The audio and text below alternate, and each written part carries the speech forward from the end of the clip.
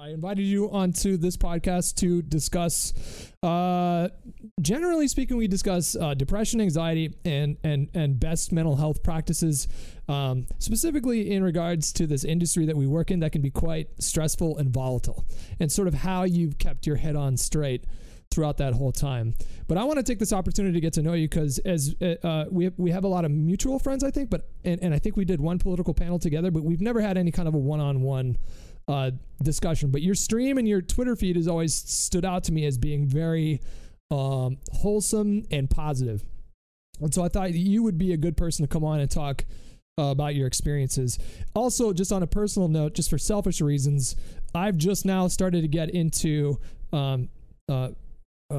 engineering my diet to gain a lot of weight, and I want to go to the gym. I want to get like 20 to 30 pounds of muscle. I don't know how long that's going to take, but that's what I'm going for. And you got a lot of beefcake pictures. So let's start at the beginning because I don't know a lot about you. How did you get into the gaming space? What is your origin story here on Twitch?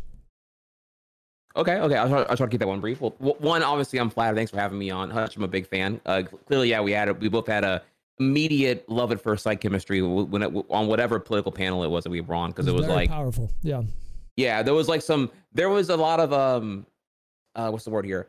Unspoken bromance, but also some unexplored like synergy between like me and you for sure. I was like, man, we need to do some more stuff here for sure. You know, you just get that vibe whenever you're on those kind of debates where like you click within 5 minutes over like who you vibe with and who you don't. Mm-hmm. So this has actually been long overdue, and I apologize for being a bad friend and not like making the initiative myself here to be like, yo, what's up? So I'm sorry about that. I've been a little busy, but good. Let's go ahead and make it a little more formal for you. So yeah, I'm what got me into gaming, right? That was the first question, and then streaming. Is that correct? Sure. If you want to start there, like what got you into gaming, but I was more curious about how you got into this industry. What's your origin story? I know you're a big fighting community person, right? Like you're a big part of the Smash community. Is that right? Yeah, I am. That's not where I started though, but that's a good starting point to maybe pivot off of there. Okay. I'm actually so in 2003, back when I was a wee little lad, back in like just getting out of middle school, going into high school, boomer clap, I'm pretty old. I was into competitive Yu-Gi-Oh! Like I played a crap ton of Yu-Gi-Oh! The card game, and that was like my whole online identity at that time. You know, I was not the popular kid. I was the only like geeky black kid at my very small rural high school. So high school for me sucked. IRL sucked. What state did you grow up in, out of curiosity? So I was born in Orlando, Florida, but parents divorced, and long story short, my mom won full custody, and we moved back to where she's from, which is Louisiana. And Gotcha. and I went from like, metropolis Orlando, full of diversity, to like small town rural Louisiana. Gotcha. And that was that was me going through puberty, no father figure, and just it was a lot. That was a big adjustment. I suddenly I became insecure about things that I was never really insecure about before. Like, cause having, being in the Dragon Ball Z and Yu-Gi-Oh! And Pokemon and anime was all like totally the norm in Orlando, but in rural small town, that's like, if you're not about, four-wheelers and mud and shooting and hunting or whatever, if you don't conform to societal norms, you are, you're the weird one. If you're not a sheep, you're the outcast, essentially. Right. Is what happens there. It's more of a hive mind collective, I would say. Gotcha. Especially in something as like cutthroat as the hierarchy of high school popularity. I'm sure you're like how popularity and like and value of time functions in high school socially on the construct level is completely different rule set than actual real life when you graduate. Like it's like the most dumbest 4 years of your life to me. Like, and you notice the change right away. Like oh yeah, right away. The minute you graduate, like you're like, oh yeah, I got like 50 friends. They're all and the minute you walk the line, you graduate the next day, it's all welcome to IRL. They all just fade away really quick, right? Yeah. But anyways, that's a different topic though. Point is I kind of like I was really excited to like be online because my presence there didn't require the judgment of like high school people and whatnot. So I got into competitive Yu-Gi-Oh! And then from there, whenever Yu-Gi-Oh! Was getting like no longer my interest, I then ventured into I just happened to find out that there was a thing called speedrunning, which is of course the act of like playing games and beating them as fast as possible. So, you know, me being broke and not having great internet at all, where I couldn't do online gaming. So what I have was the games I already owned and able to play them over and over again for my own, like, you know, lack of new games I had. Yeah. So playing them over and over with the function of getting better at them suddenly had, you know, video production value because people were producing speedruns back in, like, you know, 2004. So and they were putting them on YouTube at the time, or I mean, I would assume it would no. be This on is private sites, right? this is how crazy it was. YouTube didn't come out till 2005. This was like late 03, early 04. This was going on. So there was like a separate video hosting service that would upload the MP4s, and even if you were like a verified veteran community member, you could even mail in your VHS tapes, and one mod would volunteer to like convert the VHS tape into a digital MP4. Right. Literally from analog to digital, actually. Yeah, that was actually my initial I didn't buy a capture card and start recording Call of Duty stuff, which is where I sort of took off around 2008 to 2009. It was like the first, you know, it took about a year to build up like 10,000 subscribers, and then after that year, in partnership with Machinima and getting all the exposure from that, it that's just some boomer clap right there. It just exploded really quickly after that. But before all that, in 2001, I recorded myself. I figured out, I don't know how I did, but I figured out how to record my gameplay using a VCR because I wanted to show my friends how to beat the Mayan temple on GoldenEye 007.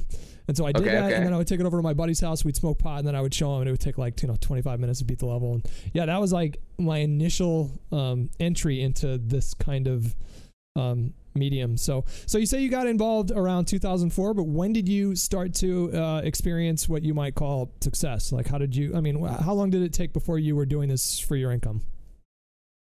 Very long time. 2013. I did speed running for Love the Craft. You know, I did it throughout the years, and then there was like a 2009 speedrunner meetup where we all met up at like some gaming convention in Maryland. And the following year, it was like, okay, well, if all of us like super gamers are all assembling together to go just hang out at one convention, why don't we just like, I don't know, like do some more speed running related things?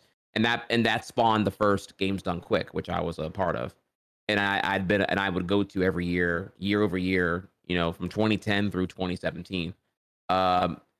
Now the thing about that is though, like the game changer, which I was about to get to with you here, was the fact that I didn't know about live streaming until 2011. You know, because at the time, this sounds really weird here, but at the time, speed runs from like 03 to 2010, it was all about the end product. It was all about getting the run, the perfect run. All the attempts that failed, that was trash. That was like, who's gonna watch you make the movie? They want to watch the movie, right? At least that was the logic at that time, anyway. So, you know, the whole idea of like showing the mistakes was kind of like this like weird thing that I didn't understand.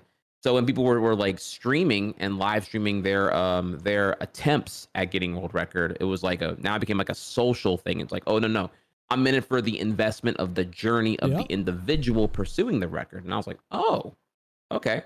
So that's what got me into it. So February 2011 was when I started streaming. I was on Justin TV several months before Twitch.tv debuted in June 2011.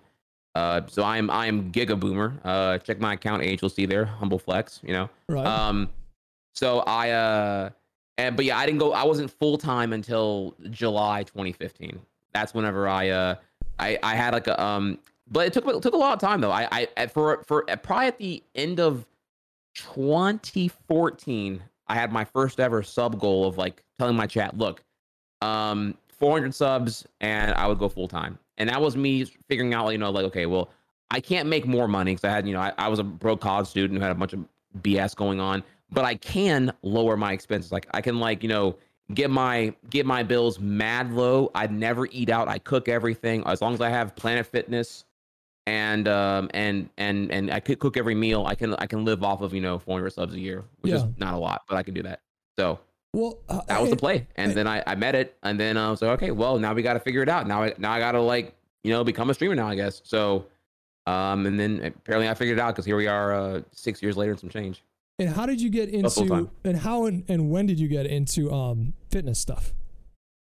That actually was 2014. That was the same year. Having the courage to say, here's a sub goal that I'm going to commit to and all that. I was very insecure. I still battle insecurities in a lot of ways actually, but like I was going through some ego hurdles. Like I felt at that time I didn't know what was going on, but I can tell you now in hindsight that I felt entitled to being better at games I played than I actually was. Like I should already be quote unquote try hex good at the games that I'm aspiring to stream and put on for my community. Mm-hmm. So whenever I wasn't as good as I wanted to be at them, I would attack myself and fall apart and just wasn't able to like I was ultimately not enjoying the journey of getting better, and I didn't know how to deal with that. So I just thought, okay, well, I'm gonna fix my sleep schedule. Okay, maybe I'm too much of a degen right now. So it started with me saying, okay, well, how does sleep work? You know, what? Okay, right now, because okay, the thing, Hutch, is like back in like 2013, I was a mega degenerate streamer. I would routinely not be actually in bed trying to sleep until like 4 a.m. I would sleep in all the way, you know, wake up at like noon, 1 p.m. and I'd still be tired and groggy, like not really up until like 3 o'clock or whatever, just like the whole thing. And I was like, okay, I hate that half my day is like crap. My sleep schedule is shit. Yeah. And I feel like I'm not really in control of time. So I desired control of getting better sleep and a more structured schedule. And the elephant in the room was like, well, do you exercise? You know, exerting yourself will get you tired. That'll allow you to get better sleep. So that's that's actually where the fitness initially started. There's more to it than that, but 2014 is when I started working out. You know what's kind of fucked up about living a really sedentary life where you're not moving around much, you're not doing a lot of exercise? You can actually get sore from doing nothing. Like if you never, I started to notice because I wasn't doing any kind of exercise for like the last 5 years. And when I would lay down to go to bed, like my body would ache in fucking weird places. And I've just noticed in the last few weeks of regularly doing cardio and lifting with a trainer that that soreness went away. But you can get sore from like literally just sitting around and doing nothing. This is true. You said a lot. There's a lot to unpack with what you said, so I'm going to try to get to some of them here. You mentioned. Sorry. You can always like honk the horn if I'm just like blaring out trying to get your initial question answered. Sorry. No, not a complaint. This is actually making it a lot easier for me as an interviewer. But you mentioned struggling with insecurity. What did you mean by that? How did you struggle with it before? I don't know where to even begin here. That feel when no girlfriend. I felt like the insecurities were like, I had to be a god gamer. I felt like I had to be number one at the game I was playing or else I was worthless. I had some huge ego issues that I'm still probably battling a little bit here today. Like the Trihex persona like kind of overcame me pretty hard. I would always feel guilty about any success I had. I had a very low opinion of myself. And I don't even know if I could even like narrow down like what caused that, whether it was like no girlfriend in high school or unpopular in middle school or what. I don't no father figure, and my dad's a piece of shit who I have a lot of probably therapy based issues I need to like really iron out there, but like I don't even really know where to begin with that one. Hard to say. I can tell you some actions I had that were probably some red flags, but exactly what was going on in my head that time. I can tell you I'm in a much better mental space now than I was then. But here's what I will say, because I'm kind of not really giving you a good answer. Okay. I was a waiter. I was from 2007 to 2015. I was a waiter. I was a very, very good waiter, and of course, as a good waiter / server, it's very almost subconscious to kind of like regress your emotions because expressing yourself, whether you disagree with your customer's opinion on X thing, or if they're like a Seattle Seahawks fan, but you're more of a you're more of a New York Giants fan or whatever, your goal is to be likable, and generally showing opposition or really showing any let's just call 50% happy, 50% sad. The 50% and lower spectrum of the emotional scale is meant to be completely ignored. You need to regress that and quickly pivot it back into being happy. Like being a waiter is a very mood dependent occupation. I can't be a grumpy piece of shit all day long and survive. I have to be likable, win customers over, and build a clientele of regulars who continually request me when they come in because they know I'm going to deliver a banger service for them each and every time. Yeah. Which did you wait at I waited tables for about 7 years too. So did you work at a chain or where'd you work at? Yeah, I worked at a chain. It was Chili's. Oh, okay. I worked at Olive Garden, so we were kind of like cousins, same kind of level. You're Olive Garden, Yep. dude. Y'all kind of trash. When y'all only have 3 table sections, dude. Y'all kind of screw up. I ain't gonna lie to you, dude. Well, like, listen, yeah, no, that's like Babby mode for me, man. That's like, anyway, I don't want to. I don't know if you want to get into that right now, but I'm just saying, like, I've heard some things about OG, son. So I don't know if you gonna defend that. It wasn't a very lucrative job, if that's what you mean. And yeah, so they did have 3 table sections, but they would make exceptions if you were like senior staff. So if you were, gain the trust of the managers, they would give you the booths, which was a 5-seat section. So if you could get that section, and I usually got that, then you could make like decent money, like 80 to 120 bucks. Swinging them tables. Well, listen, if we're laying our dicks on the table here, then that's there's my dick. But okay. So you bring up something interesting, and it's something I think you're about the 10th or 11th guest, and it's something that I normally like to talk about with every single guest that comes on. But this idea of having a persona and what that does to your sense of identity and how confusing that can be. And it sounds like you leaned into being really good at these games, and maybe you got some level of online notoriety as a result of that, and then it fulfilled these emotional needs that you had that weren't being met when you were younger. And so then you feel committed to that role. And then it changes you. And if you're not careful, if you don't have some sort of anchor to your quote unquote normal life outside of the internet, it can be quite uncomfortable and painful to unpack that side of you that came about because of this persona. So I'm wondering, is that something that you still struggle with today? Like, who am I versus who am I when the camera's on? Or do you try to be as authentic as you possibly can every single time you fire up the stream? One, that was a very brilliant assessment of from my very quickie description of what was going on there. So I don't disagree with anything you just said, actually. As far as the struggle goes, I still struggle in ways, but I'm much more aware now. Before, like even just like a year and a half ago, I would argue that all this was going on and I was kind of like a puppet on strings with a marionette. And I wasn't aware. I thought this was all like the normal stresses of being a streamer. And now I better understand here where like the ego was taking over and the entitlement would kick in and the persona was like unironically the thing I was doing, even though I thought I was being 100%, humble and genuine in certain ways and whatnot. Ultimately, how it would show its form is I become tilted. I become tilted on stream. And I'm incredibly frustrated, and I honestly want to rage quit the stream because I don't know how to because I feel so embarrassed and shameful over how losing in like a PvP game of Smash Brothers made me like completely like unbearable in my own mental head. Like genuinely, I couldn't get over like losing a certain match or set until like hours later. Like I'd have to literally like step outside and just like kind of like chill out. Like it just like full blown tilt, uncontrollable amounts of tilt actually. Is an example of that there, but yeah, the whole persona thing though. Yeah, well, the thing about it is though, Hutch, is that like I grew as a streamer, probably mostly from half my charisma and personality that my server swag was showing there. So I was able to like be very talkative at a time when the meta of streaming was very gameplay oriented. So I can carry just having a QA with chat about random topics. I can actually. Because I was so insightful and I still am here. Hang on now.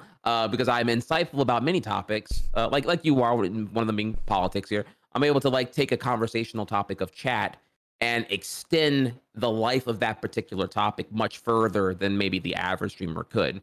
Whether it be AOC or is every Trump voter racist or why is California like insert any topic we can go into. A Green New Deal, what's your opinion on that? Whatever, right?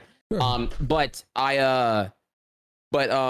because I grew off of like my gameplay going from a 50 viewer Andy to like a 50 viewer Andy back in 2011 to a 300 viewer Andy by 2014, growing off of like my skill in the games I was speedrunning at that time, probably rooted in a lot of like subconscious ego because of the constant validation I would get from playing the games well, not just on stream but also at the GDQ events.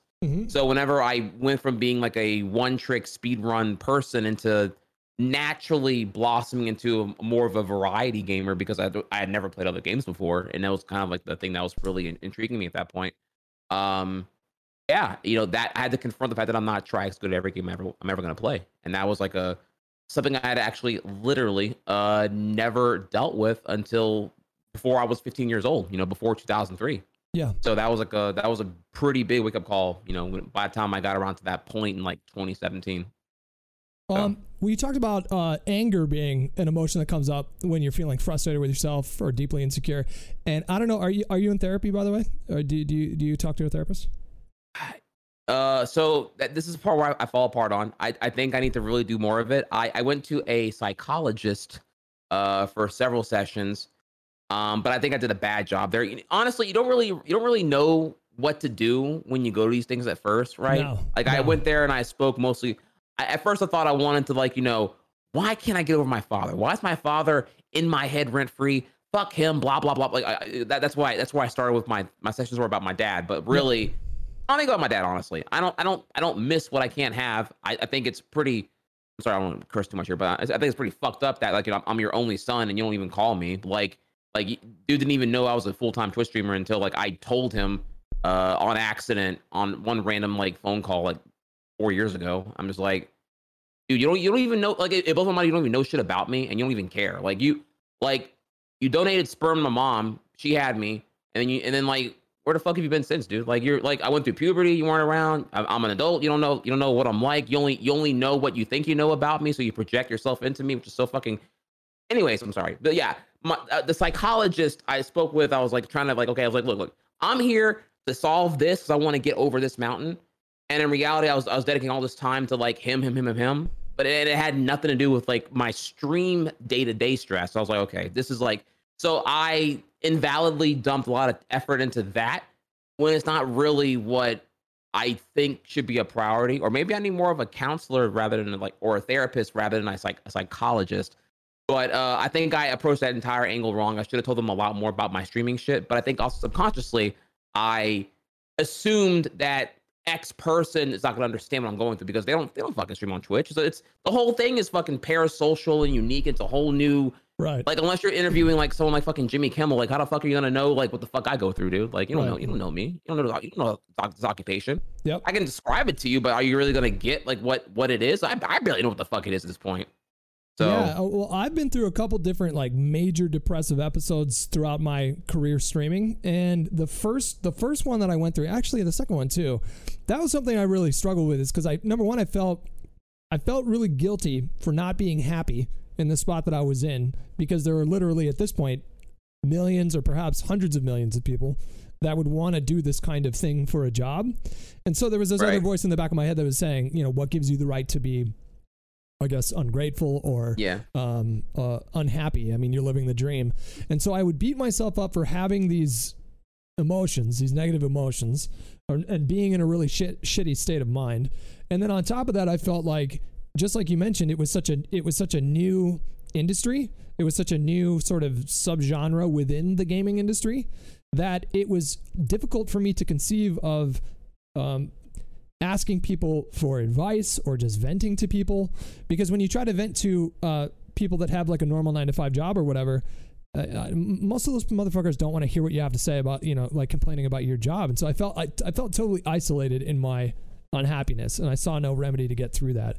But the reason I brought up therapy and the reason I brought up anger is that I've seen therapists sort of on and off pretty much my whole adult life. And things are going pretty well for me these days. I had a tough year, but I got through it and I learned that I'm way more resilient than I thought I was. But I still go see a therapist because it's just good maintenance for me. And one thing that I learned in therapy is that oftentimes, in fact, I'm going to say 99.9% of the time, when we experience anger, it's actually a secondary emotion, and there's a deeper emotion underneath that one. And for me, it's normally fear. And the way that I deal with being afraid and not wanting to be afraid and not wanting to exude weakness is I mask that with anger. And I guess that's why I brought up the therapy. And I was just going to ask if you thought you had any insight as to how you work and whether or not you see some sort of emotion underneath that anger in the moment when you feel frustrated on stream and you feel like you're letting people down and you feel like you're not living up to your persona. Have you ever given a lot of thought, or have you ever given any thought as to what may be underneath that anger? I don't focus on the anger because okay, let's go back because I want to deconstruct what you're getting at right now. I don't disagree with what you're saying, but my perception of it in the heat of the moment is more that if I'm getting angry, that's me concluding I have no control over the emotional like flow chart that resulted in the anger. Like there were points I had more agency in the situation before we got to anger. Were my expectations calibrated for the situation at hand? Did entitlement blind me from my full option pool prior to whatever options I chose at X point, whether it had been like, considering being humble and grateful while losing, concluding that losing losing really is learning. Did I really assess my mental before engaging in this like event, whether it had been Smash or whatever, where I was going to probably lose because I'm not adequately prepared for the situation? Did I prepare adequately enough to even feel the entitlement I feel to win this particular match or whatever? I keep using the matches here because that's like the ones that usually would tell me the most. But like, yeah, all of that comes into play. And usually if I'm already angry, I think I already lost at that point. So that's how I would perceive that there. But generally, I actually focus more on the sadness because the anger would pivot into sadness. And usually I look at being sad as meant to be a catalyst to change. I'm feeling sad now, and it's supposed to encourage me to change something. If I'm sad because my environment is abusive, then that emotion is there for me to let me know, hey, you're not happy, you are sad. You need to change your environment or change your surroundings or change your social circle because you're feeling sad for one of those reasons, one of those environmental stimulant-based reasons. So I look at sadness like, I need to like fix things. That's like if we didn't feel sad, we would, if you were continually perpetually happy while giving away all your possessions, then maybe perhaps you're not getting the right emotional stimuli whenever you're like having abysmal self-worth because you feel you're not worthy of the possessions you currently own. Right. This is as like a extreme example of the logic there at play. But usually the sadness is what gets me, and in conclusion, my lack of control of the emotions. It's not like, being mad or sad is automatically a loss. It's more that usually when I get in those realms, I can't recover. I have to I've crashed and burned by the time I realize I'm already at that deep in, and I'm not going to be able to quickly fix them within the hour. It's just going to be like a half stream thing where I'm like pretty caught up over it in one way or another there. So yeah, I don't know if I haven't really looked at it in the context of like masking the emotions, but I look at it more as like, what the emotions in their respective position within an emotional flow chart mean to me. Gotcha. And I like to think that if happiness is being self-aware, because if I'm aware of what makes me happy, then I will generally replicate and pursue those conditions more often. Well, you seem like which kind of loops all back to working out for me in a way. Right, and I'd like to get into that a little bit more. But I wanted to ask you. You seem like a really introspective guy. You seem like a guy that's looking inward and asking yourself questions and challenging yourself to better your state of mind. And normally people aren't. In my experience, people aren't really born like that. Something usually happens that prompts them to get to a place where they're asking, well, what are the ways that I can do better? What are the ways that I can take care of myself better? Did you ever hit any kind of a bottom, and that's why you sort of got on this introspective journey, or have you always been someone who has been more self-involved? Man, you are really good at this interview thing. I ain't gonna lie, you're hitting those. You find like the creamy center jelly-filled donut center very quickly. I got you are sharp. Oh, thanks. You're hot. I've been practicing. Yeah, no, yeah, you got it on the point there. I was not always this introspective. That there are probably 2 points here. One was when I was 15 years old and I started questioning I started questioning religiosity versus being agnostic versus being full-blown atheist. And I saw that I was leaning towards those other two camps of agnostic/atheist because I was like, and it was a very simple surface level one for me. My mom's like religious, but like very, very passive, not like super aggressive. But I was like, so we only pray when we need something. So we pray in an opportunistic way And I just feel like if we only do it when we need something, that makes us ultimately like a servant to a higher power. And the idea that I lack absolute agency in my own decisions and choices, that, it has to be a blessing from X thing in order to like it's never like, my hard work. It's my hard work X the permission of a higher power. I'm just like, I don't like how that makes me feel.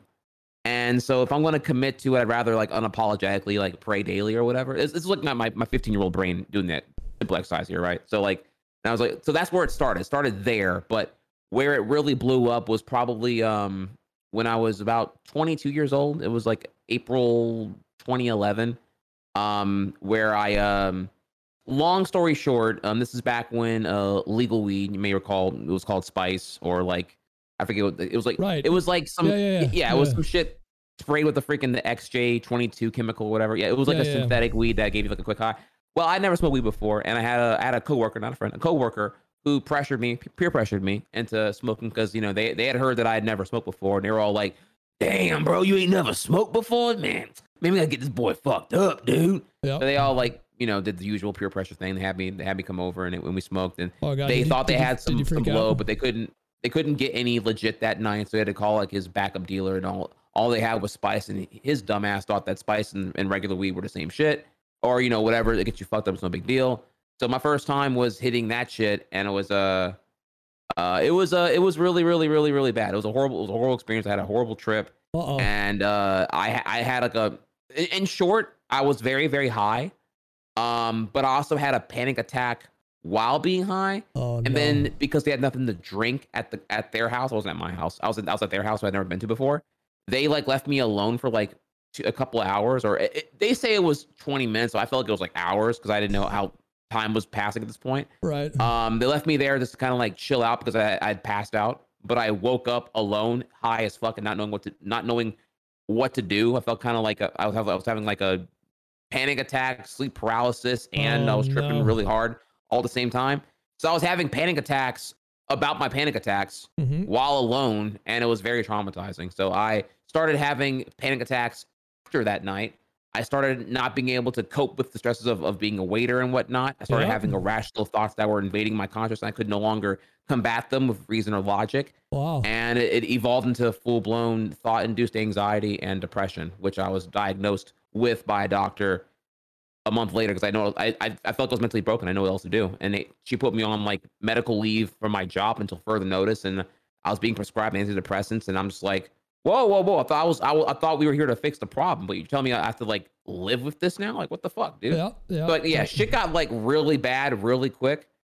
And I'm not gonna dwell on it too much longer here. Just know that like I bounced back, but I bounced back because thankfully I felt empowered by a source that that ultimately I have to. A close friend of mine told me that I need to like, you have to believe you can get over this. If you accept that this is that you cannot beat depression, or that you cannot like control whatever's going on with yourself. No pill will ever give you that willpower. You have to believe. You need a reason to believe. If you don't believe me, find a reason to believe. And so that's where I started, and that's where I was like digging very deep, Hutch, and I was like, okay, well, what does being happy mean? And then that's where I was like, okay, well, if I was self-aware, if I was aware of what made me happy, I would pursue that thing or those things or those conditions over and over again, because that would be a reinforcement of fulfillment and I guess a reason to live. And part of that also became, okay, well, I think legacy is a good reason to live. I do feel great fulfillment and happiness from knowing whenever I'm producing like evergreen content in whatever way it may be. Maybe my contribution towards society by like the way of the arts or the way of creating content or whatever it may be here. But if I die tomorrow, I die tomorrow with no regrets because I did all I could with my time on this planet. So that's kind of where the root of everything came to be for me, where I was able to like kind of become, just as you're answering the question here, incredibly more self-aware. And so in conclusion there, becoming self-aware would mean that, when I fail, I don't shame myself for failing, because when I fail, I'm getting the feedback from the failure, and I'm getting the feedback for what didn't work, so I can try a different option next time. Failing failing for the same reason multiple times, that's just, that's throwing my time away. We're all on the ticking hourglass. It only goes one direction. So like, that's to me is like, that's an actual like L to me. It's like failing for the same reason multiple times. When trying different, unless you're trying, if you're trying the same thing over and over again. But, if we're trying different methods to solve the problem, that's progress. We're eliminating the failure options and we're getting to the inevitable successful one if one exists. So that's kind of where I became more self-aware was 2011. Well, Jesus, I think you and me are brothers because our stories are incredibly similar. I really. Oh yeah, I mean, from waiting tables to the bad experience with weed that kicked off a period of depression and anxiety. I was 19 years old when I first had my first bout of depression, and I had been sort of like in the real world to a certain extent. I mean, I was living with my parents at the time, didn't have to pay rent, and so that was one stress that I didn't have to worry about. But I started working a lot, so at one point I had like 5 different jobs, like 5 different part-time jobs, and I was going to school full-time. And I just burnt out. I mean, who could have seen that coming, right? But I just completely burnt out. And at the time, I was smoking a lot of weed, and I never had any kind of anxiety. When I smoked weed, the only time I would have anxiety is if I thought I was going to get caught or something like that, because my dad was a cop, and he was like this really strict authoritarian, disciplinarian type guy who just hated marijuana, and caught me with it one time and almost kicked me out of the house. I literally would have had no place to go, and he was a real hard line. And so like I would only get paranoid if I thought I was going to get caught. But the more burnt out I got, and I was also in a relationship at the time, and the person that I was with, I mean, we're both young, both kids, 18, 19 years old, and she was dealing with post-traumatic stress from sexual assault that she experienced when she was younger, and I was totally ill-equipped to handle the emotions that were coming out of her at the time, and I felt like a failure because I couldn't make her happy, and I just spiraled. And so I remember this one time I smoked weed, and all of a sudden I felt like I was outside of my body. Like I normally liked to smoke weed because sort of getting outside of my head felt nice, but in this particular occasion, it felt really disturbing and isolating. And all of a sudden, I realized just how alone we are in this world at times. And that thought disturbed me. And then I started going down the same train that you went down with, like really intrusive thoughts, irrational thoughts that I couldn't logic my way out of. And so, fears became conviction. So, I'm afraid I'm a bad person became I am a bad person because of this, and this, and this. And there was no, I didn't talk to people about what was going on in my head. And so, I just completely spiraled out of control. And marijuana did not, it made it so much worse at the time. I have a better relationship with marijuana now, but that's good. You mentioned not having a girlfriend, but you're in a relationship now, right? I think I've seen you post selfies with me. So can you talk a little bit about how do you keep your head on straight when you're dealing with all the stresses that you've been talking about while you're in a relationship? Sure. Yeah. So me and Venom, or Jessica, whatever we want to call her, we got together January 2016. And we were a long distance couple, and we were in LDR for about 8.5 months. And then from there we moved together. So that happened. That was kind of crazy. We actually met through Twitch, which is kind of important to note here. She was a viewer of the stream, and I told her I would be at. I would just happen to be at a convention that's like 2 hours away from where you stay. If you want to come, you can come. She actually did I told her, hey, look, if you want to come, that'd be cool. She did her own 24-hour stream of her own free will. And she said that she used that, and then I rated her, of course. I rated her. She did a 24-hour stream. She raised funds to get a ticket and hotel and everything like that. And then we met at the convention, and it was a chill week. And then from there, I was like, well, what happens now? And I was like, I've never like had a girlfriend before. I actually had a lot of trouble like really getting into the whole romantic angle because I sacrificed a lot to do Twitch. A lot of my friends, some of my friends took it the wrong way. They were like, damn, bro, you're choosing your little game stream over us. And I'm like, I mean, dude, it's like, this is like my passion right now. Like, I love what I do in this context here. Actually, I'm so burnt out of being a waiter. I do a waiter because I have to make ends meet here, but I wish I could make this something here, but I don't want to give up on it actually. So I had some friends that were kind of like making me pick between them and the stream. And I'm like, dude, you're fucking whack, dude. I'm out. So a lot of them dropped over like the 2011 to 2015 era of my streaming when I was like, still doing a waiter and I wasn't quite full time with streaming just yet. But with but as we move on though, with because me and her got together and we got together because I was a streamer and because of my stream success, I was able to like kind of like put a lot of the financial offload over all the hurdles that come with LDR, such as like, visiting. We would try to like, figure out, okay, we can do, one of us can fly over to the other person once every 8 weeks. That's what I can afford right now. Mm-hmm. And that was like me, saving everything. Right. So like, we did that and that got, and eventually the gaps between the visits were becoming increasingly more burdensome and tedious because it was like, okay, we're lingering right now. What are we doing next? What's the next step here? Right. Yeah. And ultimately what happened was, her lease was going to renew with her sister. And it was like, okay, well, either I shoot the gun now and I move in with you, or I renew the lease with my sister for another 9 months. So what are you going to do? And I was like, I guess we're going to do it then. Cause I think we can make it work, and so we did, anyways, we did that. We got together and she moved to where I stay, she stayed in Ohio. Ohio has like shit weather half the year. And I was like, okay, well, I can move up there if you want me to, but but through her visiting me, she liked the southern weather more. No surprise there. And so she moved down here, and here we've been ever since. Just now, one observation about long distance relationships, and tell me if you sure. if this was your experience too. Is obviously long distance relationships are tough. The space in between can be brutal. But I'll tell you one good thing about long distance relationships is the time that you do spend together. That one time every 8 weeks is fucking magical. At least that was the case for me. It was like these little oases. Oh, wait, you did LDR too? I did, yeah. I mean, this was a long time. Yeah, I mean, I feel like our simulators are they go very steep, huh? Our simulations are very similar, yeah. But so she lived in Chicago and I lived in the Bay Area, and I would go to visit her, and she would come to visit me. But it was really tough in between. I'm not really good at talking on the phone, and I don't really like doing Skype calls. I much prefer to be in person with someone, so that it was really hard to maintain the relationship when she wasn't around. But when we did, those weekends that we did get to spend together, they felt like a little oasis in time where everything was just perfect. And it made it really difficult to say goodbye. But I mean, that was one. Did you find that you treated time differently? Like when we were together during LDR, I would literally say, okay, we have 75 hours. What are we gonna do? Like I was rationing the hours on everything. Like sleep was like we were getting maybe like 6 hours a night. Just like, okay, well, look, I want to take you to this park.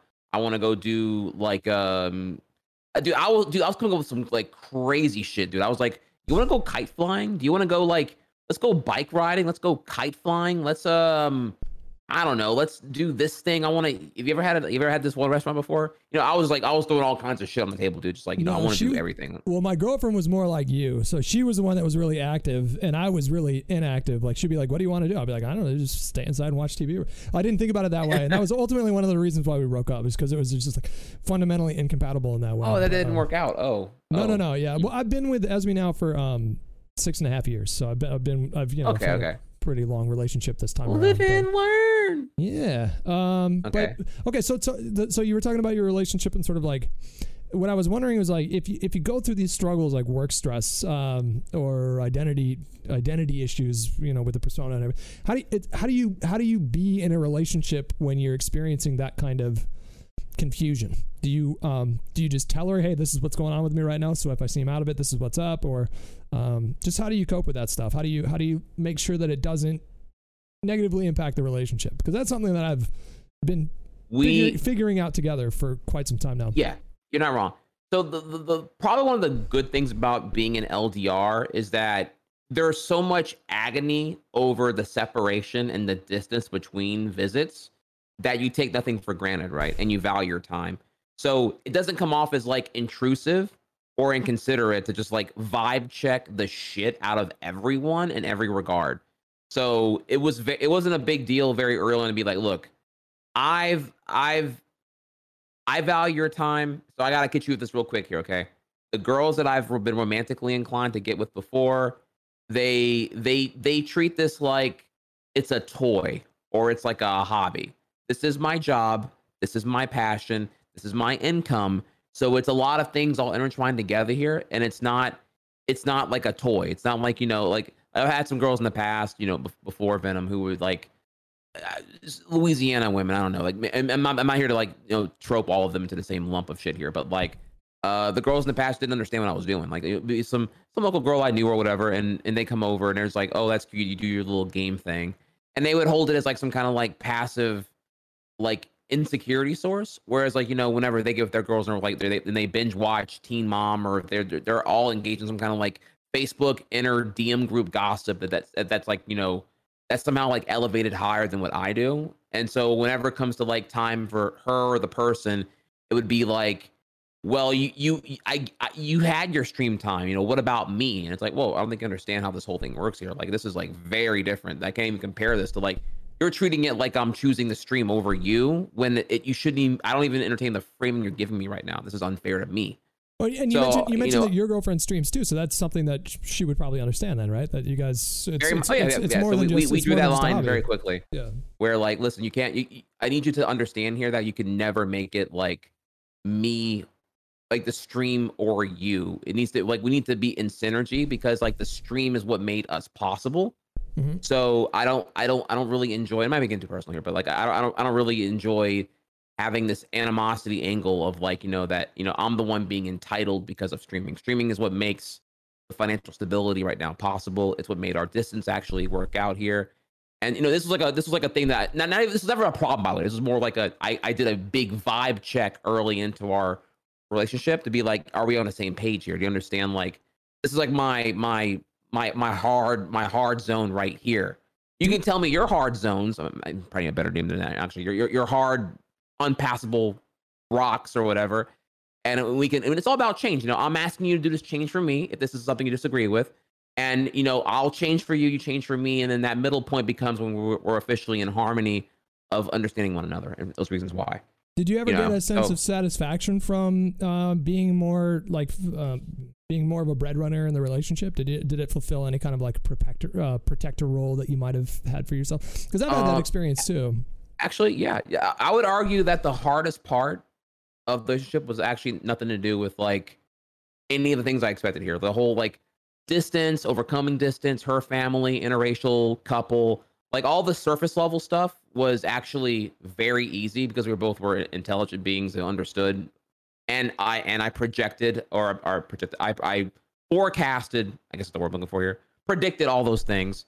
So I was able to like bring it to conversation and be like, okay, do you agree on how we handle this thing and this thing and this thing and this thing? As well as her too. It'd be her, she bringing things to the table as well, of course. Mm-hmm. But it was actually the notoriety gap. Me being Trihex and then her being not Venom, but rather Trihex's girlfriend. That actually brought a lot of struggle in the beginning here. She had a lot of like overwhelmed insecurities that were coming to surface because of that. Actually. Sure. Yeah. Who wouldn't in that spot? That I had. Yeah. Honestly, I would argue, anyone it's going to be really, really hard here because you feel like you have to, because it kind of compels you to feel like you need to validate yourself here. You know, like, you know, well, who are you? What do you do? You know, And, you know, it's like, so her streaming became like a weird pain point of some toxicity. You know, when we go to TwitchCon, you know, microaggressions. I'm using this word unironically here, but microaggressions that would be like, you know, are you Trix's girlfriend? You know, they'd ask her that. Right, you know, she's only notable because of being with me, not even because of her own worth and all that. So it would hit her pretty hard actually. And I didn't even really know how to help her deal with that because I don't know. I also barely really know what being a streamer is doing to me mentally either. Actually, you know, at that time. Yeah, luckily with Esme, she works in the industry too, so she's the concepts are, you know, that surround sort of like what I do for a living are not alien to her. But yeah, there was something similar in the beginning where I think there was like a mismatch of like quote unquote status, and I didn't really have like I can't say that I had like the biggest ego when we got together. I was pretty crushed. I was coming off of like a really low point in my life, so I felt really deflated. So I didn't see myself as having any kind of like, I just didn't recognize that kind of status in the way that she did. Luckily, we've been together for so long now that she knows that I'm not shit and none of this means anything. So like, I much prefer it that way. It's just, it makes it a lot easier to connect. But here, so like we're bouncing around a lot, but there's one more thing that I wanted to get to, and then I wanted to ask you about the fitness stuff. So you mentioned that you went through a period of anxiety and depression. Mm-hmm. My question to you is, how did you know that you were no longer in that spot?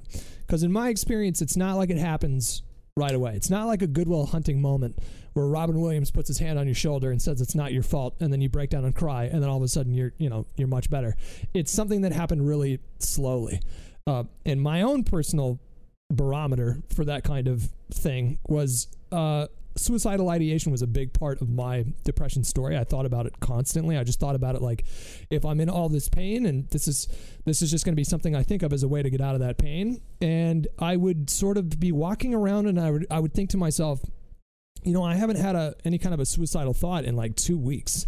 And that's how I knew things were getting better. So I'm just asking, I'm curious, like, how did you know that you had gotten better? Or was it a burning bush epiphany that happened and then all of a sudden you felt better? Well, you the way you presented it was actually a very particular way. So first, how it happened for me was when the period where I was actually depressed. Okay, so it's for a quick timeline here. The what's it called? K9, K2, the K2 spice incident, the synthetic weed. That was Black Friday 2010. And then the actual episodic breakdown, that was like February 2011. That's whenever what happened was I just stopped eating. I woke up one morning after having a really bad panic attack that I just kind of like didn't know what to do. I just eventually just fell asleep. I fell asleep crying, which I'd never done before. Like, it was like there were so many weird things happening. I would just cry for no reason. I would feel vulnerable. I would get incredibly I was going through some weird shit, man. People don't feel safe. What happened was that night, like, the sun went.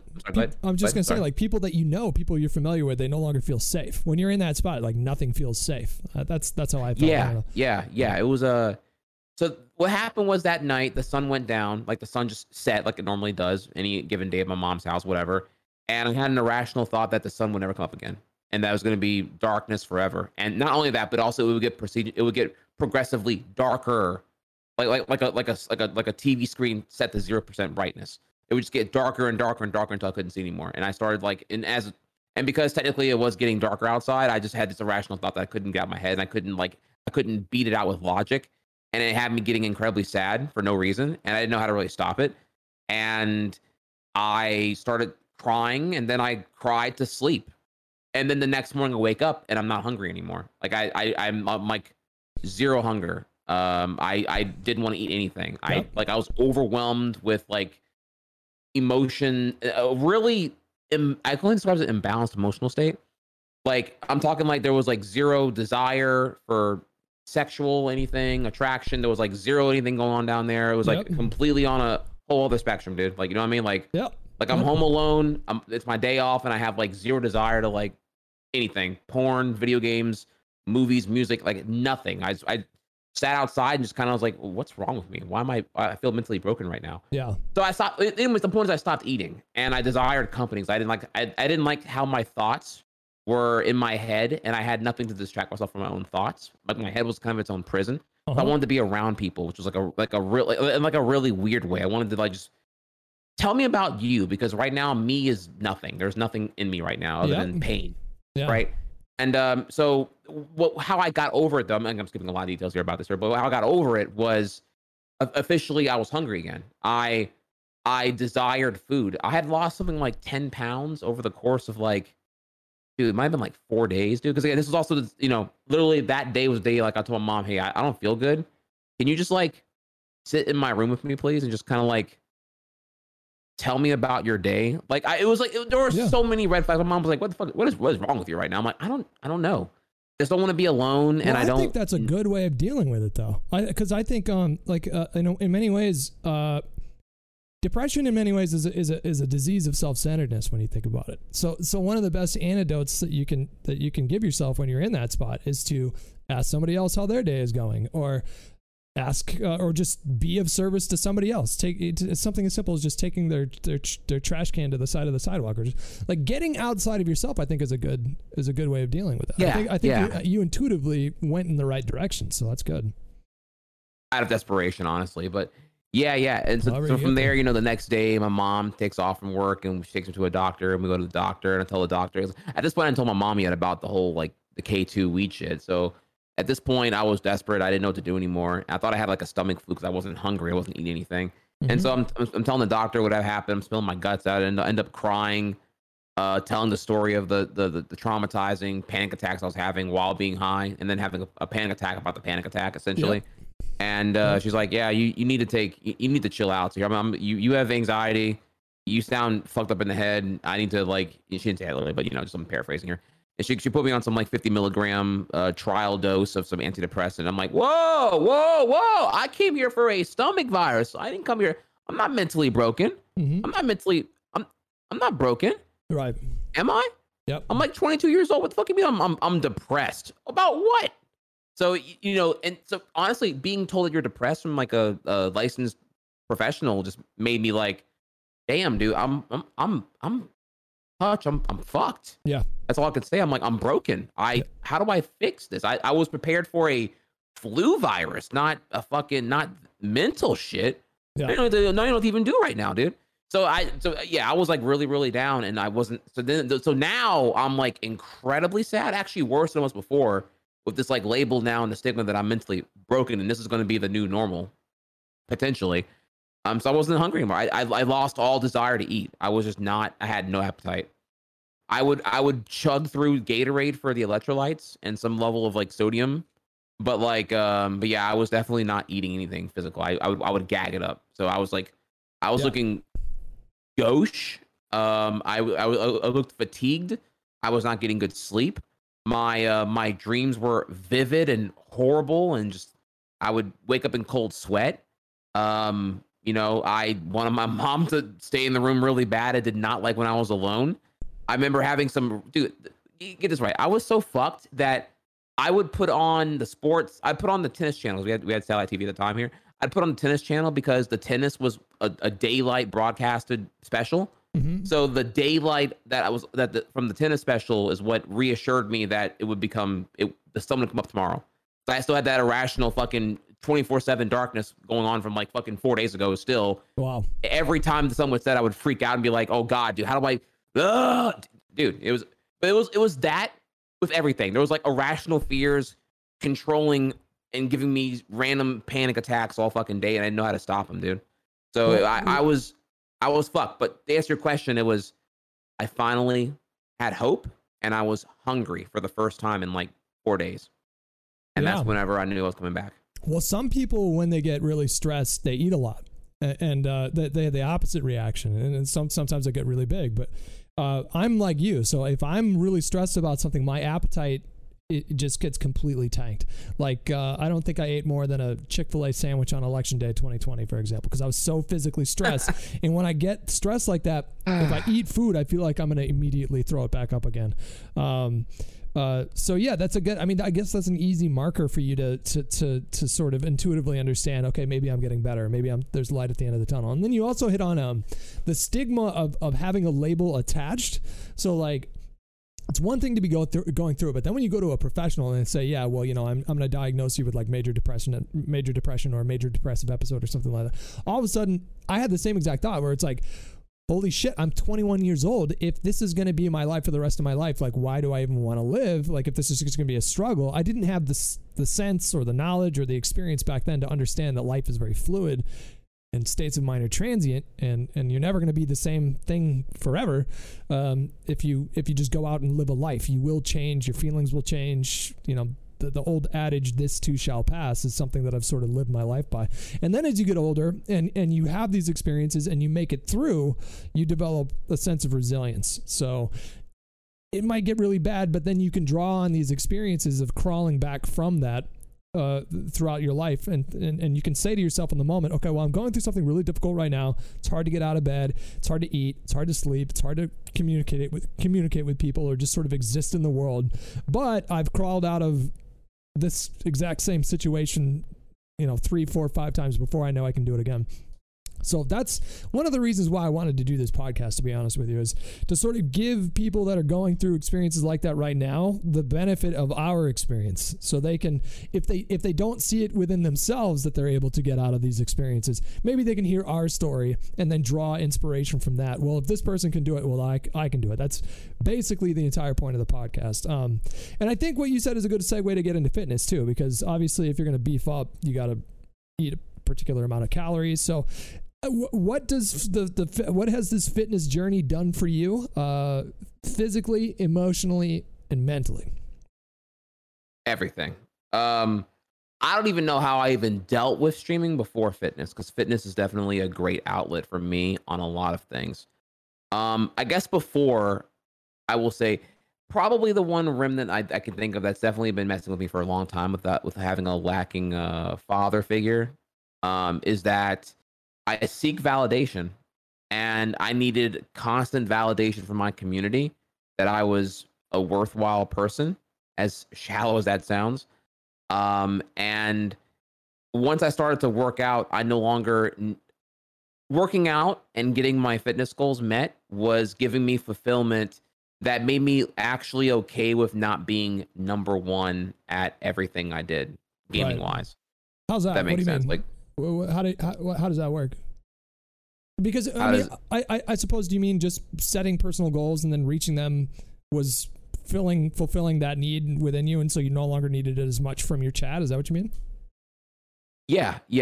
Except it was all that, but subconsciously. I didn't even know what I desired or what I was doing. I was kind of like just not even. I was nowhere near as aware of the situation as I am now. Okay. But I can demonstrate to you how it would manifest though. I told myself, Trihex will play other games when I get world record at the current game I'm speedrunning. And the problem is I would never get world record because I was never like because I would feel too entitled to already being the best. I wasn't putting in like legitimate humble objective based practice. I would just be okay, no, I have to keep doing attempts to get the record because I'm already good enough to get the record. When in reality, I need to do more practice to deconstruct my habits to be able to grow at the craft. Okay. I'm getting nitty gritty right now, but just know that my mental blocked me from seeing the objective reality of how to get better at a game. And because I felt entitled to already being the best, I felt like I was a number one player who just had an off season rather than putting in the lab work to literally have a craft that was worthy of being number one at the game. Gotcha. So because of that, I would never play other games. I would always trap myself and be in this like thought of, I hate who I am right now, but I love who I will be one day. Like more like a temporary embarrassed millionaire, or a poor person who is a temporary embarrassed eventual millionaire. Does that make sense? Yep. And so doing getting into a regular exercise routine was something that helped you to get out of that mindset. Is that what you mean? Yes, because I was actually getting goals fulfilled, unlike in speedrunning, where I was just in a perpetual loop of bullshit. Oh, that's great. I was, started working out. I was started getting the tips from some friends who were lifting as well. My social circle quickly became a lot of people who were lifting at the gym. I met them, asked them what they were doing, what were their tips, what were they eating, stuff like that. And just, I learned a lot in that year and a half of just like being at Planet Fitness and kind of growing from there, because it's all I could afford at the time. Couldn't afford a real gym. And then as I leveled up and I committed to going to a more intense gym with more free weights and more exercises, I was able to like push further on my physique. And I think that the gym gave me a much healthier mental loop and mental path, which was transforming my stream as well. There's no secret here that as I was working out more and more often, my stream numbers were getting better because I was just like becoming a way more confident, easygoing person. I wouldn't let like one failure of one fail sour my entire mood, because I'm like, no, I'm Trihex, I'm lifting, I'm working out, we're doing our thing. This is just today's game, no big deal though. We're gonna get it tomorrow or whatever. That's great. I think that's great. How did you? Okay, so I'm in week 3 right now. I'm starting to feel a little. I was real motivated the first couple of weeks, and I'm starting to feel it. Just a little bit of that motivation just teeter. How did you? What were the first 3 months like for you? How did you maintain inspiration and drive to stay on the path and keep working towards your goals? There are a couple things that I did different in my first like year than maybe you're probably doing right now. And I think what you're doing is wrong, but one, I made fitness my number one priority. I felt like there was no point in streaming if I could not get fitness under control at that point. I really, really, really wanted to get under control. So I would literally go to the gym when my one friend would go lift. And frustratingly, he would go lift like at 5 o'clock. So it was like really annoying. So I had to literally like, I'd go live for like 2 hours and then go offline and go lift with him for 4 hours. You know, and we would do like, you know, getting there, warm up, 2 hours of lifting, 1 hour of cardio, cool down, shower, and then come back live again and do another 3 hour stream. Like I would literally destroy my stream schedule to make working out with him, because making it social, and essentially I treated it like more like I was being a gym apprentice, which gave me which was a really good way for me to skip all the beginning insecurity bullshit. Like, you know, I was just going to do what he does. How many fucking days in a week did you do that? You're saying you would do 2 hours of lifting and 1 hour of cardio? Yes. And how many days a week did you do that? 5. I would do. Okay, so the other thing I'm here not too. doing that Remember, shit. I look at my mental though. My mental was like, if I'm not number one, what's the point? In that same context, it was I was going through some self-worth shit. So I was like, okay, look, I gotta get fucking insane, or it's worthless. I gotta be tri-hex fit, or this is stupid. That's what I told myself at the time. I know it's stupid, it's impractical. I don't even do that now, but like I was on some big self-destructive loops at the time here, and I felt like the only way I can get over them is if I had like the physique. Like I needed abs. I needed 12% body fat. I needed visible ab definition. I needed to be so fit that not one hater could tell me shit. I didn't want to hear anyone tell me you skip leg day. No, fuck you. My legs are ridiculous. Oh, your chest is kind of bad. No, fuck you. My chest is fucking dumb good. What's up, son? I for some reason I needed like unapologetic validation, and it was pretty unhealthy. I mean, were people actually saying that shit to yourself, or were you just sort of projecting that into your head? Dude, it would be like some one-off shitters in Twitch chat, but but because I had like paper thin skin, I didn't know how to deal with that, you know. Yeah. I was used to, because of being a waiter, I was used to being loved. I never had to really deal with dealing with asshole people. I only dealt with manipulating them into liking me. So whenever it came to Twitch, I kind of had an extension of being a server, I guess. Mm-hmm. And so I didn't know how to deal with that. Again, this is my like amateur diagnosis of what was going on back in 2014 in my own mental head. I don't even fucking know at this point. I think I'm a lot better at it now. I don't seek that level of validation from chat in a parasocial way anymore, you know. But at that time, though, yeah, that's why I got so fit, because I was like, I literally would only eat, like I hardcore ate only the healthiest of foods. I was super restrictive on everything. I cut everyone off who would tell me otherwise. My mom thought I was starving myself. I didn't care. I was like, no, I've got to get this or die trying. Is kind of how I took it. It wasn't the healthiest. I don't know. It was technically healthy, but I think my mental was not healthy though, honestly. Because I thought once I achieved it that everything would be great, but the problem was it wasn't. Like, you know, I by November 2015, I met it. I was like, you know, 165. You probably took one of the pictures here, actually. You know, if you go back to my Instagram and go down 2016, you'll see, like, you know, what I was looking like. And it was like, you know, I was a lot tinier than I am now. I have a lot more muscle now than I did then. But I was like super fucking cut. And I thought I would be happier, you know, but I was more disciplined, but it didn't magically solve everything, honestly. You know, I still had to like work through a lot of shit. Yeah. Ultimately, if to keep it short. But yeah, I was going to the gym 5 days a week with him. But again, the guy I was lifting with was like super fucking fit. So I just thought, okay, well, he essentially pretend that I'm Krillin, he's Goku. He's Goku, he's what I want to look like. So if I just lift with him, like him, and work out like him, I will get that result. And he was very nice, and he like let me be his apprentice. So I would just live with him. I did his routine. I would ask him questions every day. I was writing shit down. I was like, all right, cool, no bullshit. This is what he did to get there. I can do that too, and so I did. Well, you mentioned that was my first 3 months. It's very different than I imagine your 3 months right now, though, comparatively. Well, I've been going 5 days a week, but not.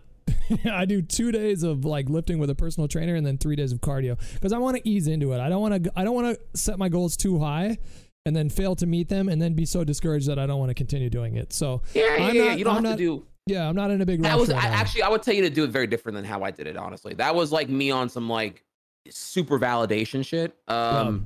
You're doing fine, honestly. The whole thing there is like in the beginning, if you're new to at it, your body's got to adapt to the task at hand. So like you're gonna be like you have maybe a lower muscle percentage, and therefore when you're doing these like strength conditional training segments, they're gonna fuck you up, and you're gonna be sore for like 5 days. Yeah, you'll heal eventually. And then you go again, you might be sore for 4 days. You'll heal again eventually, as long as you're eating enough protein in a relatively clean diet. Yep. And your heal times will get shorter as your body's adapting to the task at hand. It's already, that's already the case. But I'm sitting here, my dude, I'm sitting here with fucking 12-pound dumbbells, curling it, and by the 10th rep, I'm fucking sweating, and I'm going into muscle failure. So I got a little bit of work to do. We got to build a little bit of muscle. But I haven't been.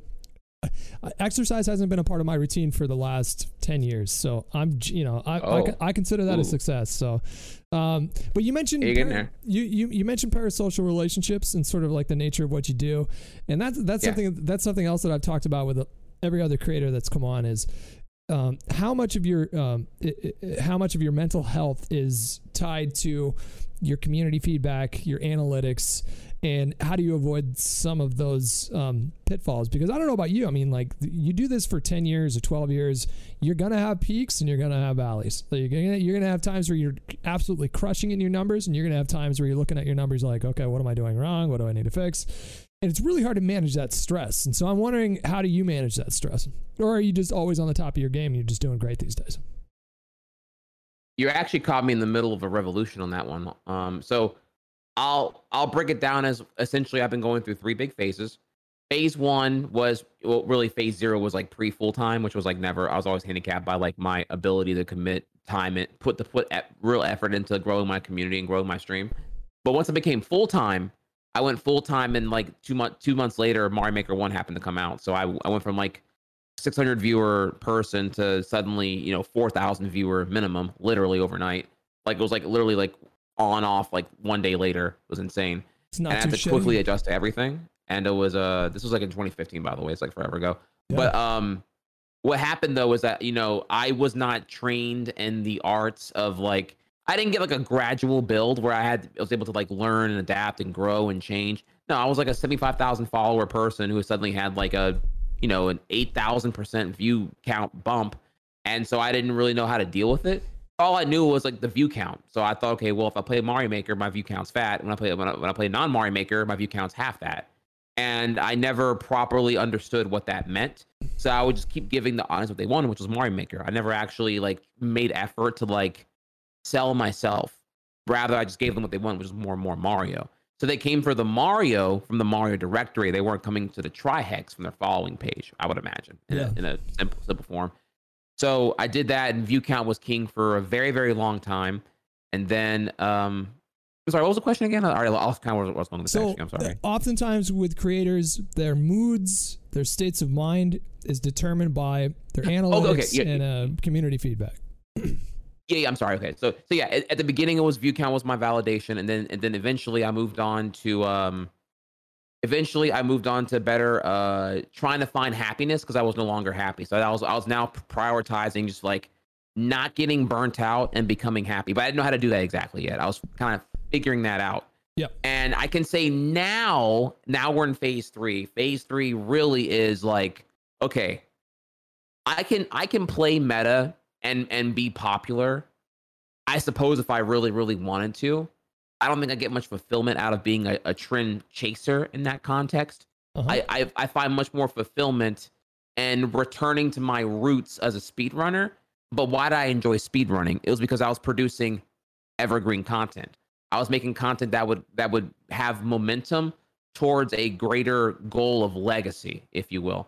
I can be, whatever, right? Like a trendy Among Us player or a trendy whatever. I can do some like ironic hot tub stream shenanigans if I wanted to or whatever, right? But like this is all like the topic of the month or the flavor of the month or whatever. Like, what's unapologetically Trihex? What's the most Trihex thing I can do that no one else can do better than me? And that to me is evergreen content. You will identify it as specifically of me unapologetically. And so now I look at, okay, let's build that up more. Let's do more of that, because that, one, that is very motivating to me. Two, I am passionate as fuck about doing that rather than having to like let the analytics steer me towards what's optimal in the short term of what gets metric boost and whatnot. Mm-hmm. So that's kind of where I'm looking at it now. Yeah. And my community's been very it's not, you know, whatever, right, quote unquote, it's not as voluminous as like other streamers who have the notoriety comparable if I do. Mm-hmm. But they're my homies, and they're ride or die, and I think I thrive on my branding of being genuine and down to earth. Like I don't do any of the gimmicky shit, I guess, or any kind of like gimmicks or whatever. I don't think you do either. And then I'm saying gimmicks are automatically bad. I mean, Doc Disparate does like, you know, really great gimmicks actually. But yeah, that's where I am now. So I'm trying to like, you know, build up evergreen content. I can get into what I mean by that if you want to hear more about that. But that's what I do now. I handle the community better now by just being a lot more open about what I'm trying to do. I used to feel like it was a tacky fourth wall breaking by telling my community like what I'm insecure about. You know, if I ever told them that the view count sucks or that the sub count's dropping or that, honestly, Chad, I don't really know what to do right now because I'm kind of bored of everything at this point. What do I do? I don't know what to even do. You know, I used to be scared to like even like complain about anything like you because it's like, yeah, I'm a streamer. You know, I made it. I'm in the top 0.1%. There's fucking 3.5 million broadcast actors per month, of which 50,000 are partners. Of those partners, only like the top, I don't even fucking know, like the top 4,000 get above 100 viewers or whatever. Like, you know, blah blah blah blah. So it's like, yeah, you know, we're me and you are like we're like way up there. And you know, how dare I show emotional vulnerability or any kind of like, you know, unapologetic gratefulness for the privilege of where I am right now. Well, but you know, sadly, my emotions are valid, and you know, this shit puts a toll on you in certain ways that people are uniquely unprepared for.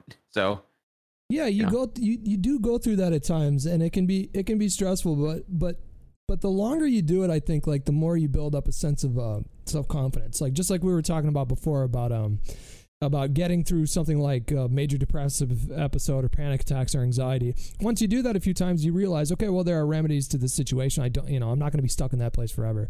Similarly, when you do this job, and this is free, I imagine there are a lot of aspiring creators in my chat, a lot of aspiring creators in your chat, and this is just something to keep in mind. Short term, you might experience explosive growth.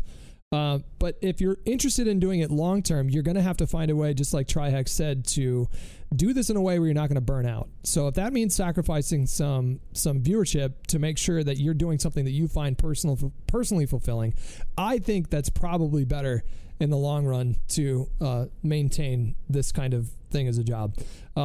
But it can be incredibly stressful, and if you don't have your head on straight, and if you don't have maybe a good partner, some good friends to sort of anchor you to, you know, who you really are, apart from all this, you know, webcam lights and webcams and fancy mics and stuff like that, you're gonna have a hard time. So figuring out a way to stay authentic to yourself is challenging. It's something that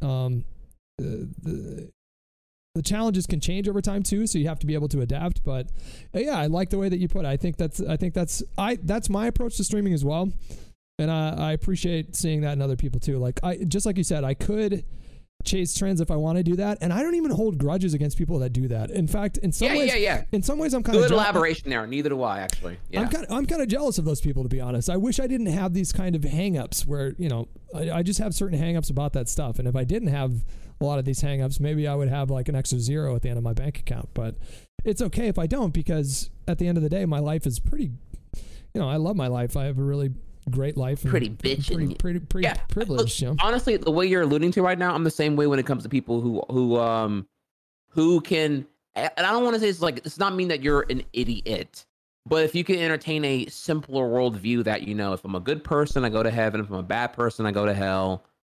And as long as I live ethically and I treat those how they want to be treated, or I treat people how I would want to be treated, yada, yada, yada. As long as I do all like all the basic good moral foundations of X religion or whatever, Yeah. I'll be fine.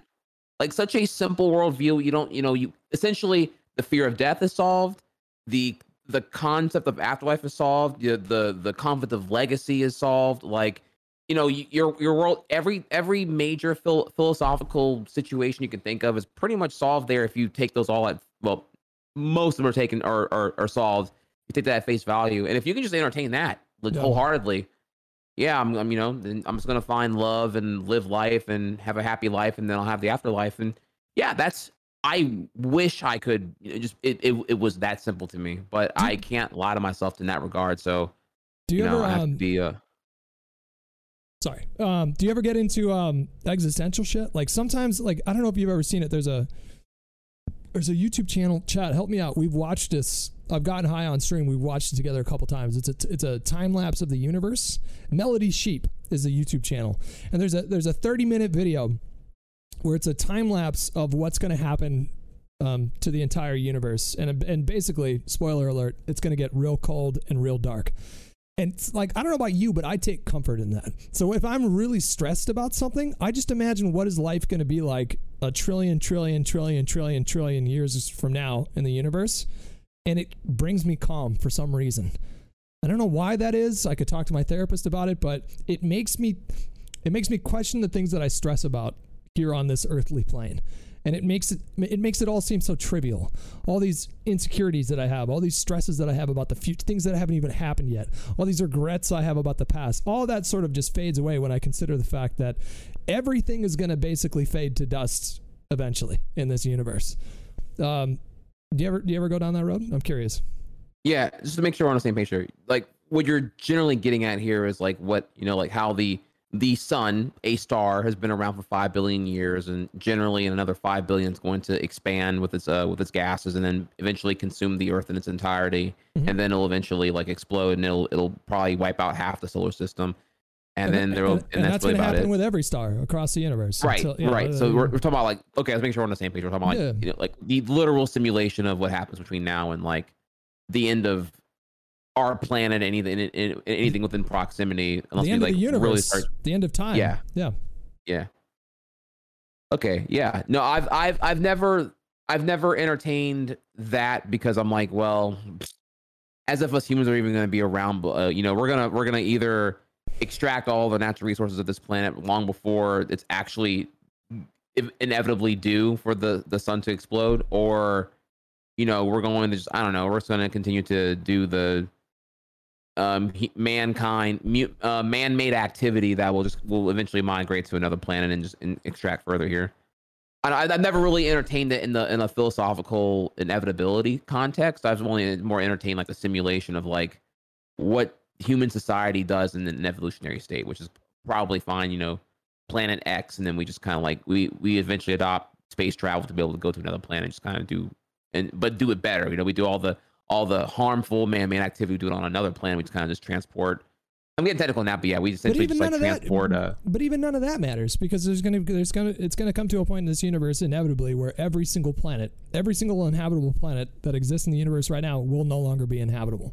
I don't know why. That just brings me comfort, and maybe that makes some people feel uncomfortable, but it just does. It just makes me stress out a little bit. It brings you comfort because ultimately everything feels trivial by a modern scope of the day-to-day on this planet. It brings me comfort. I'm trying to understand like why though? Why does it bring you comfort? It brings me comfort because it gives me a perspective that brings me to a place where I come to a realization that the things that I stress about, I mean, obviously you have to stress about getting your basic needs met, so having shelter and clothes and food and that kind of thing. Like you need to stress about that, because if you want to live, if you want to continue to live, you got to do those things. Everything else feels just so ridiculous to me to stress about when I focus on that one fact that inevitably we're all headed to the same place, no matter what we do, no matter what we accomplish in this world, no matter what sort of ego-driven accomplishments we want to get done in our lifetime. What fucking difference does it make? When I die, it's going to be a miracle if anybody is still talking to me 10 years after I die. Within 50 years, no one's going to be talking about. Within 100 years, no one will even have known that I exist. To some people, that would be depressing, but to me, it brings me comfort because it makes me live in the moment. It makes me appreciate the things that are right in front of me right now. And it gets me out of my head. It gets me out of my ego a little bit, I think. Anyways, it's called The Time Lapse of the Universe. The channel on YouTube is called Melody Sheep. So if you're looking for something to watch, yeah, one of your mods dropped the link for me here actually, so I have it now. I will have to. You know what I'll do actually? You should watch it with your stream. You should watch it with your. I'm gonna watch it with my. I was saying the same thing. I'm gonna react, Andy. I'm gonna do what just chatting does best. I'm gonna watch it on stream. And are you gonna do that tonight? Because I want to watch you do that. Actually, now I'm curious. Not tonight. Tonight I'm too tired. Tonight I want to do that when I'm like really like on point. I will let you know when though. Send me a DM because I want to watch you react to that. Okay. No, I got you.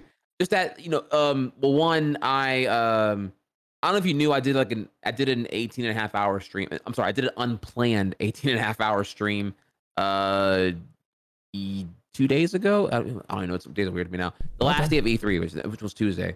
I did an unplanned 18 and a half hour stream, and then I had to recover, and then I worked out, and yeah, I'm pretty fuzzy right now. That's why I'm so behind. I didn't even I didn't even get home from the gym because I was like, I had such a groggy time getting out of bed. Some other bullshit was going on, and yeah, I haven't been on point ever since then. That staying up late to that extent plus working out equals horrible. That's a horrible idea. That's an incredibly unhealthy thing to do. I'm not a fan of the 24-hour meta of like marathon streaming and all that. Generally speaking, neither am I. But you've actually been, I wouldn't have even guessed that. You've actually been one of the most interesting people that I've had to come on, and you've driven the conversation in a really organic and natural way, and you just seem so open about this stuff and comfortable. And so, on behalf of my chat, I just want to say thank you for coming on. And that was the other thing. I was going to wrap it up. So that was good. It was good that you told me you were tired because I was going to wrap it up anyways here. But yeah, man, you didn't have to. I always like to tell people like you were very generous with your time. We don't even know each other. You decided to come on and like do this podcast. It's not like a paid appearance. We have so much, and we still haven't even touched the surface on it. This is more of an interview. It wasn't really like a. We have like so much. We really got to talk about more stuff too. I still have to I'd love to pick your brain more on the politics side too, actually, because I feel like your worldview on what you find a productive engagement within U.S. politics seems very particular. It kind of reminds me of how I approach it, I would say. I would love to. Yeah, I mean, if you want to do that one of these days, we can link up in the DMs and then like come back and yeah. And I'll initiate it because you're being a really good friend because I feel honestly. Sorry. Let me end on this point because this is the one thing we didn't touch on that I think is actually one of the more distinguishable things about me here. You said in the very beginning of this interview session that that my tweets are always positive or something like that. It's something flattering. You just kind of exude honestly, positivity. Dude, I find social media incredibly draining, and I no longer enjoy it. I've been very inactive on Twitter recently because I'm trying to like really build up how do I make it work. Like at one point, I used to enjoy tweeting. Like I was like a vanilla impulsive tweeter. I would just fire off my thoughts as they were coming at me and have no filter, in context of how it would be perceived. And then that was me before I was like had 10,000 followers. Then I don't know. Then I got notoriety as a tweeter and I continued to grow. And at some point between 10K and 98K that I'm at right now, I now see, I don't look forward to engagement anymore because all it ever is now is like, if people agree with you, they give you a like. And if they disagree, and if they reply at all, it's all disagreement, especially when it comes to politics shit. So like, I don't know, dude. Like, so when I'm talking politics shit, it's always all the people that I'm just like, and you know what it is? It's not even people that I don't care to read. It's that they're disagreeing with me because they're deliberately taking what I say in the most negative way possible because I didn't comprehensively elaborate over what I didn't mean by what I said. So ultimately, what they don't want to tweet. They treat what you tweet like it's an absolute medium.com blog post that's objectively been fact checked to oblivion back here. They want like a 5-part tweet breaking down like your thoughts on X gun restriction bill and what you mean by it, what you advocate for, and what you don't mean by it, all comprehensively. So they could. It's just like I don't like what Twitter has become now. I hate that the freaking algorithm like takes a popular thread, puts the fucking dumbest reply at the top of the chain. Mm-hmm. That way you can see the people who ratio the fuck out of them because they're throwing the dumbest take possible at you. Yeah. Like the whole thing now is rewarded on engagement rather than the quality of content. So ultimately, it just makes Twitter, like, it makes me have to think a lot more about what I'm doing. And because there were no longer tweets, you know, it used to be a 140 character thing where, like, you know, no one took it too seriously because it was like, you know, it's a tweet. It's not a Facebook post, dude. Yeah. But now that it's double the length and it's more bloated than hell and back, and, you know, you can do tweet threads and all this other stuff here. I hate what it is now, and it makes me just not enjoy it as much. So I have to be in a very particular mood to, like, put in, you know, the 5 minutes per tweet I do to make sure that's, like, concise and to the point and really well thought out and it cannot be misconstrued and blah, blah, blah, blah. Yeah. So I live in my drafts, and ultimately I can tell that it's emotionally draining for me to really tweet out things I'm passionate about. Because I don't know if I ever, because it's just not there for me anymore. So Yeah. I'm really trying to work on evaluating that and being a lot more active again, because I know that right now my tweets are pretty whack, honestly. Like I can do, when I do bangers, I get like 5K likes, but whenever whenever I'm like not in the mood to tweet, but I gotta tweet today because it's, you know, I gotta tweet every fucking day. I just throw out some bullshit and it's like nothing. And I hate that even now I'm telling you, like, the validation of my tweets are that how often they get likes. Like I hate that. It used to even be that way for me either, honestly. So like I need to, like, that's something I'm currently working on now too, actually, is that. So that's like one part of me that's, like, you know, a big vulnerable piece for me there. But we're getting there. We'll take it one day at a time. Well, listen, I'm doing my diet, I'm doing my gains and my nutrition, and you know, my IG is popping off right now. I'm finally posting Instagram pics again, which is good.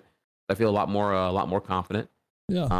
But yeah, I figured I would just kind of tell you that part. You're on the path, and we again, I feel like we're brothers because we're like, I'm in a similar situation with social media right now where I have this weird relationship where it feels very toxic, where, you know, like, I'm addicted to it, and I crave information. Like, I just like receiving information, and Twitter just lets you receive so many different points of view, and so it gets really, really addicting. But I had the same exact thing going on with, like, a debate I was in with somebody on Twitter today, where they would completely miscategorize what I had to say. And it's like you said, there's these limitations when it comes to character limits. But listen, that's a whole other conversation for a whole other different day. Yeah, and, it is. You know, listen, I've enjoyed this talk so far. And let me just reiterate, I really appreciate you coming on. This has been one of my favorite episodes of this podcast so far. And I don't even know you that well. So that, you know, thank you for that.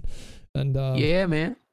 Yeah. Do you want to plug, where's the stream? Where's your Twitter? Where's your IG? Sure.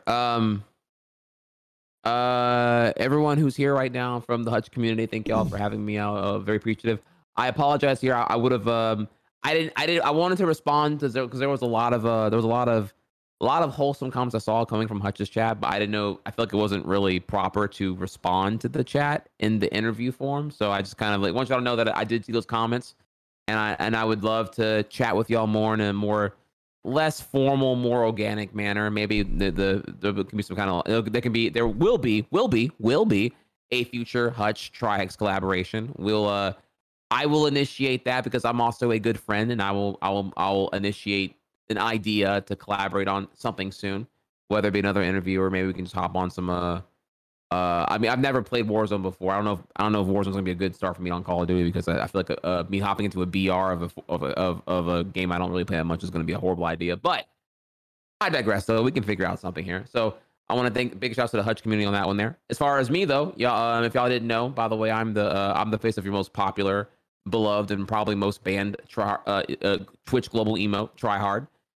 So if y'all want to learn more about what being the most popular global emote means, you can come over to my channel. If you want to consume fitness and you want to hear more about my evergreen content, come over there. I'm actually working hard right now to advocate and innovate in the health and fitness directory of Twitch. It is a completely dead category that I want to push a lot more on, and I would love for y'all to come over, because I currently am working hard to get to my body goals of 12% body fat, and I've been incredibly transparent about my process. So if you want to know more about my macros, if you want to know my macros, my calorie intake, my diet, my workout routine, how am I doing, as Hutch was surprised by, how am I doing 2 hours of gym and then another 1 hour of cardio, that often, yeah, I'll show you what I eat. I got all plugged in my Fitness Pal. I have my macros all downloaded. I can show you everything.